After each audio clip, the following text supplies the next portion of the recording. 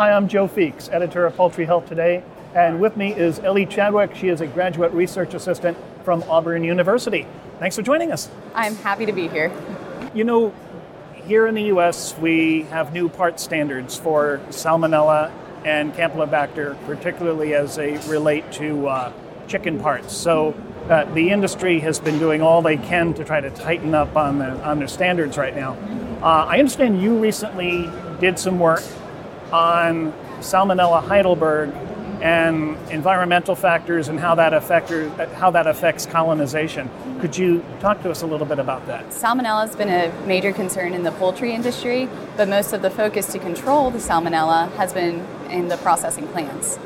However, you want to look at the source of contamination, which is at the farms. There's no source of control or really any sort of implementation to control Salmonella at the pre-harvest level, which is a huge concern because that is where birds are becoming contaminated.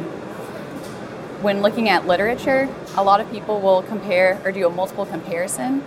Well, they'll look at different ways in which Salmonella is entering birds at the farm, look at the colonization sites, and then decide, okay, this one entryway is of concern because there's greater colonization compared to one other. But we cannot only compare two different entryways when there's many different ways that Salmonella can go into birds. So our research was unique in that we took 5 different entryways to see how Salmonella could get into birds.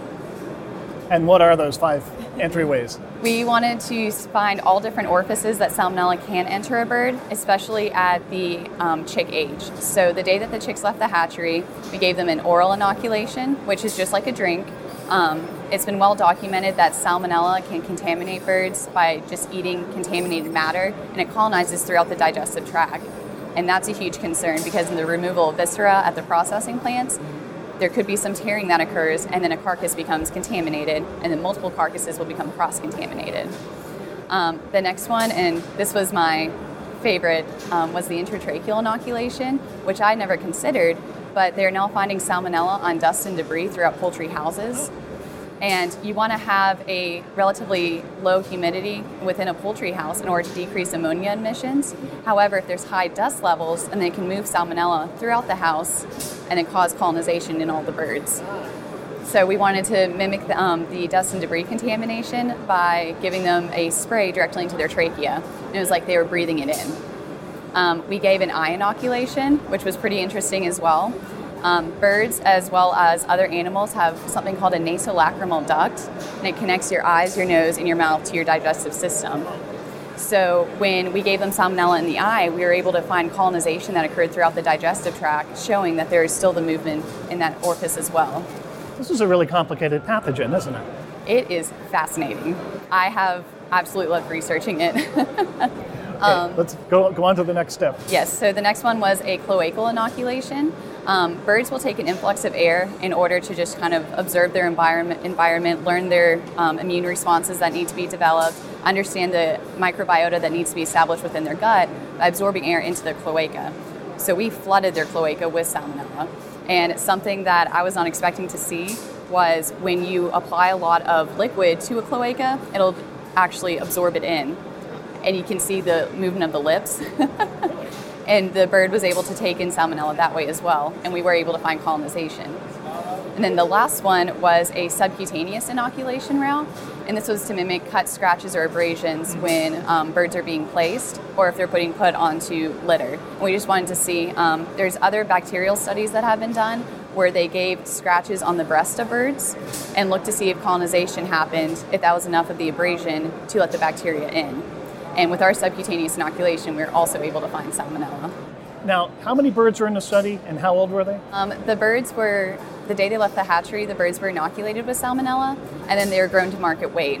We only wanted to grow them for 32 to 36 days because we were the ones who were collecting the samples, and we didn't want to have a 10-pound bird they were having to cut up. We were averaging 100 birds per inoculation route. And we did 5 inoculation routes, and we did 2 different serotypes of Salmonella.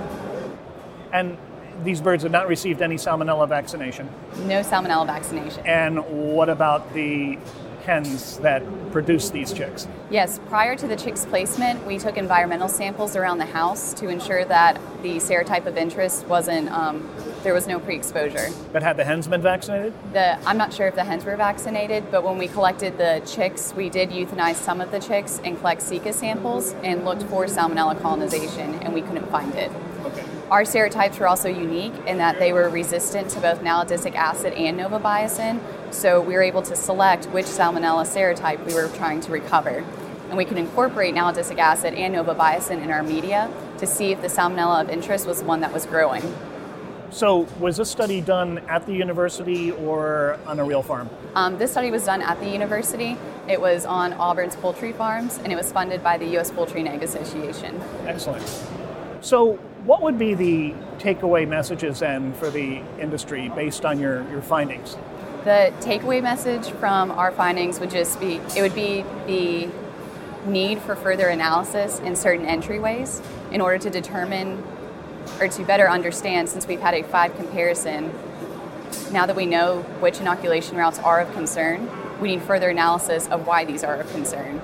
So further research needs to look into the intratracheal inoculation route, which allowed for greatest colonization with all in comparison to all other inoculation routes. The poultry industry also lacks a standardized sampling method for Salmonella at the pre-harvest level. And since we were able to pull 14 samples from each bird with 2 serotypes of Salmonella, 5 inoculation routes each, we're able to recover Salmonella in certain areas of the bird that the industry could utilize as the pre-harvest standardized sampling method. Now, your study was specific to Salmonella Heidelberg. Would you expect to see similar results with other types of Salmonella? Salmonella is a fascinating organism, and there's differentiation between serotypes that can occur. The difficulty with Salmonella in the industry right now is that there's a wave of which serotypes are more or less popular, but they all react slightly differently in the birds. So we had a greater recovery of Salmonella enteritidis in comparison to Salmonella Heidelberg in our studies overall, when looking at the number of positive samples that were recovered. But there were certain sampling sites that we collected that were more likely to be positive for Salmonella Heidelberg in comparison to enteritidis. And there are some areas where they were both colonized. We had similar recovery in colonization sites. Have you considered doing this study again with vaccines involved? The study is actually only a fourth of the way done. We dosed these birds on day 0. Now we're looking at dosing them on day 14 and then on day 28 to see if we can see a difference in the colonization that occurs. We haven't looked into vaccinations yet, though. Well, Ellie, I'm not sure I have met anybody who's so passionate and enthusiastic about Salmonella, but the work you're doing seems like it's going to be really valuable to the industry. Thank you. I appreciate that. We have been talking to Ellie Chadwick. She is a graduate research assistant at Auburn University. Ellie, thank you again.